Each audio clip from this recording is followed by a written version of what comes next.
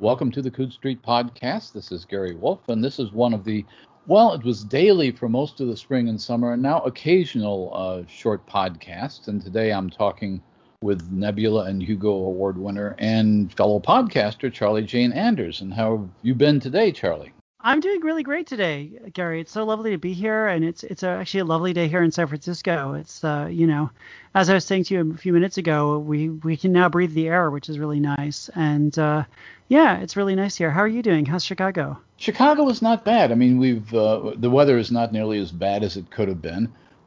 We have actually, as of today, we have a kind of battle going on between the governor and the mayor about whether to lock down the internal restaurants or not, which is odd because usually they're on the same page.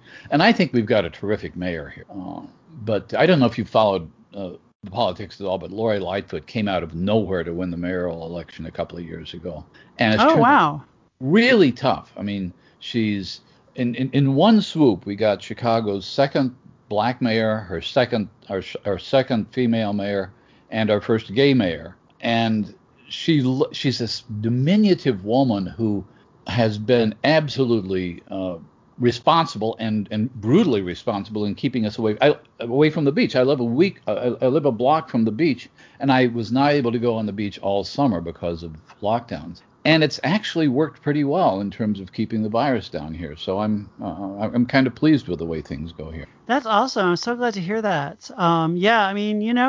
I think San Francisco is actually doing better than most of the rest of the country, although we keep, waiting for the other shoe to drop. And yeah, exactly. And it's anyway, the question we talk about on these things, which I find interesting and fascinating, and I don't want to spoil anything you're about to say by telling you what other people have said, but I want to know what you've been reading during this, and if during the arc of this pandemic you found a time when it was very hard to read and concentrate, and then a time maybe when you wanted to read everything that didn't have anything to do with the pandemic, or are you one of those people that just like to read all kinds of awful disaster stuff to think that it could be worse than it is? Yeah, I mean, I haven't really been reading any disaster stuff. I haven't really been, I feel like the last few years I've been kind of steering clear of like really dark dystopian scary apocalyptic storytelling most of the time, except for, a few rare exceptions. But, I've mostly been, I feel like reading is one of the things that sort of keeps me going in general. And it's part of my routine. I try to read right before bedtime. And, and I read, sometimes I'm just reading stuff that I've been asked to blurb or that I've been asked to look at. But I've been really enjoying reading recently. I feel like I've hit a stint of really good books. And I just a week or so ago, I finished reading Black Sun by Rebecca Roanhorse, which is a book I keep thinking about. And I'm really enjoying. I loved that book so much. I thought it was amazing. I actually did a bookstore event with Rebecca, and we got to talk about it a lot. I loved the world building, and I loved the characters, and it was just so beautifully done. And right now, I'm in the middle of a couple of books. I'm actually a few books. I'm still finishing the third volume of Holly Black's Cruel Prince trilogy, which I think has a different overall trilogy title, but that's the title of the first book, so I always just use that. I'm also Tor is reissuing one of Silvia Moreno Garcia's first books, Certain Dark Things, and I'm reading that for the first time because they asked me to look at it and maybe give a quote, and I'm loving that. It's like a really different approach to vampires. And I'm also reading a book that I just got that just came out that's called Elazzo by Darcy Little Badger, which is her debut. And thus far, I'm still just a few chapters in, but thus far it's just so fun and great and awesome. Is that Silvia Moreno Garcia thing, is that one of their kind of classic reprints that they've been doing? Or I guess so. I think I'm not actually sure. It might be because I know that Tor is launching a horror imprint, Nightfire. Oh, yeah. They might be trying to sort of, reissue some kind of horror-ish books that didn't get as much love as part of that. But I'm actually not sure what the overarching thing is that they're doing here. I'm glad that they're bringing some things back into print. I know they recently reprinted the Susan Paulwick novel that just practically disappeared when it first appeared, A Necessary Beggar. And so and they reissued all of Kim Stanley Robinson's California novels in one huge volume. I saw that. Yeah. I hope this stuff is doing well for them. I hope so too. I mean, backlist is always tricky, obviously, but there are a lot of books that never got the love they deserved, and hopefully they get another chance. Right. Do you have things that you turn to for comfort reading? Sometimes. I mean, I don't reread as much as a lot of people. I do sometimes look back at Vonnegut. Like Library of America put out these beautiful volumes of Vonnegut's novels, and they were kind enough to send me a couple of those giant volumes, and those are really nice because you can kind of go back and revisit a bunch of Vonnegut in one go. A little while ago, I went back and reread a big chunk of Geek Love by Catherine Dunn, which is one of my favorites. I was rereading a lot of Le Guin because I did a giant feature about all of her Hainish novels and stories, and so that was really fun to just do like a giant with Le Guin reread. And the Hainish novels are all in the Library of America now too. Yeah, I think there's like that's I think that's what I was actually reading from, is they have those giant collected editions, which is really nice when you get something like that. Well, it's not only great, but because I've done stuff for the Library of America, I'm a little bit proud of their bibliographical stuff. And in the case of Le Guin, they were able to check with her to correct the manuscripts. So those are actually more or less definitive editions, I think. And I know they started with her Malafrenia, and I think that Eastern European Orsinian Tales. Right, Orsinian Tales. Yeah, right. Which I have as well, and I'll be honest, I've never read those. I've heard that they're really cool, but I've never quite got around to them. I've never read them at all, but it's one of those things. I mean, I'd never read them until the Library of America thing. I'd read some of the stories. I hadn't read the novel. And it's really interesting in terms of what people now call world building, because it's a complete world, except it's actually just Europe with an imaginary country in the middle of it. Right. So it's not a fantasy, but there's this epic scope to it. The stories cover centuries of Orsinian history, and you end up with a sense that you've visited a fantasy world, even though it's not fantastic at all, really. Right. Yeah, I mean, people were saying that. I was in a conversation the other day online where people were saying that about, like, there's a few other secondary worlds where there's really not a lot of magic. Yeah. But it's still a secondary world, and it still feels fantastical. Well, the third thing we want to talk about is, what have you got that we can look forward to? Yeah, I mean, so obviously the main thing that I'm super excited about of mine right now is the young adult trilogy. The first one comes out in April, Victory is Greater Than Death.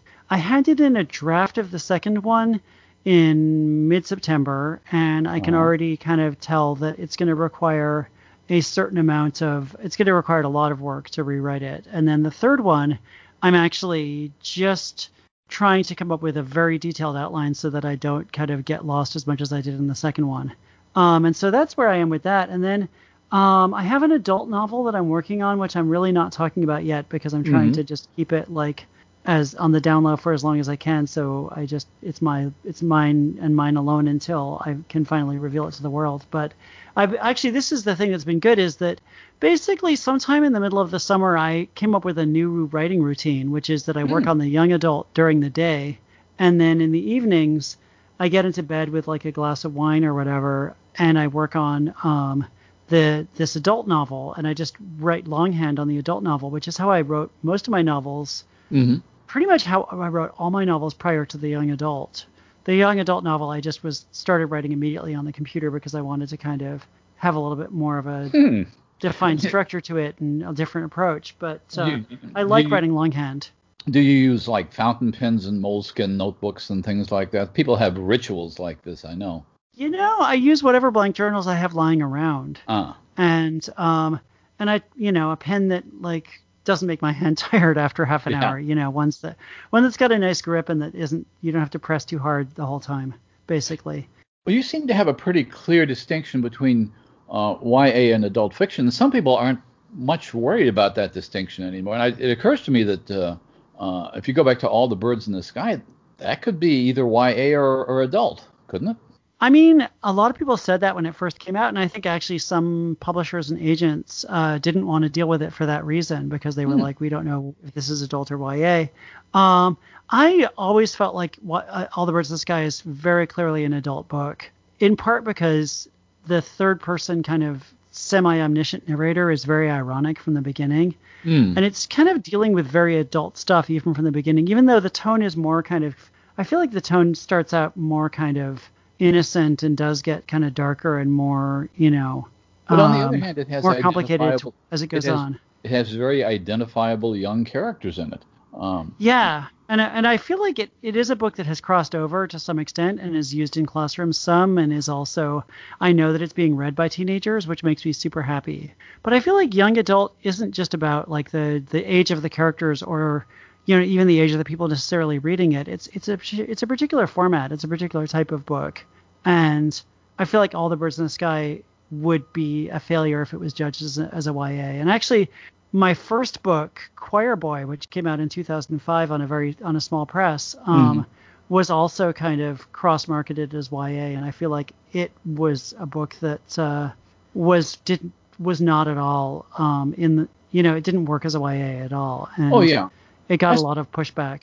So I guess YA is kind of conceptually different from the writing point of view. Of course, YA, to my mind, has always been a marketing category rather than an actual identifier of who reads the books. Right, for sure. I mean, I feel like the YA market is a lot of adults as well as teens. Yeah. And part of what made me want to write a YA is that I felt like in the past 5 years or so, YA fiction has really become much more, adventure oriented and much more just like the kind of thing that might have just been written as a mass market paperback back in the day for all ages, including adults, is now published as YA. Well, somebody pointed out that if you look at almost any, you're right, science fiction paperback prior to 1970, most of them could have been marketed as YA. Oh, for sure, yeah. So, and I think that, yeah. And by the same token, you can't stop kids from reading novels that are meant for adults. I mean, one of my test cases is, believe it or not, Stephen King's It. I mean, it's full of very young characters, and about half of the novel seems to be directed toward those young characters, toward young readers, and young readers read it, and yet it's not in any sense of the way a YA book, and especially the problematical stuff that happens toward the end, which is fortunately not in the movies. Right. Yeah, I mean, I feel like, most kids can handle a lot of really adult stuff, and, a lot of people I know, I guess myself included, part of our formative experience was seeking out the books that adults thought were too grown up for us, and then, exactly clandestinely reading them or whatever. I did an article several years ago on autobiographical stuff that science fiction and fantasy writers had written. So I looked up a bunch of memoirs, and almost universally there was some battle with parents over getting into the adult section of the library. Oh, wow, yeah. Because almost everybody was reading beyond their prescribed level, and it's and you're right. If somebody tells you can't read something, you'll find a way to read it. Right, of course, yeah, definitely. So, but anyway, it's been great. We're past our 10-minute mark, as I always am. I think if at this point, if I had one of these 10-minute podcasts that actually lasted 10 minutes, I'd feel it was a failure. But it's been great chatting to you. Lovely chatting with you. And yeah, thanks so much for having me. This was so nice. And, I'm looking forward to chatting again soon, hopefully in person sometime in 2021. Sometime in 2021 we'll actually be in the same place at the same time, I hope. I really hope so. And then in 2022, I'm going to be in Chicago for Worldcon, which is going to be awesome. Absolutely. And that's only about a mile from where I live. Nice. So that'll be fun. That's very convenient. Absolutely. That's awesome. All right. Great to talk to you. And again, this has been Talking to Charlie Jane Anders on the Good Street Podcast. Yay. Thanks. Okay. Bye.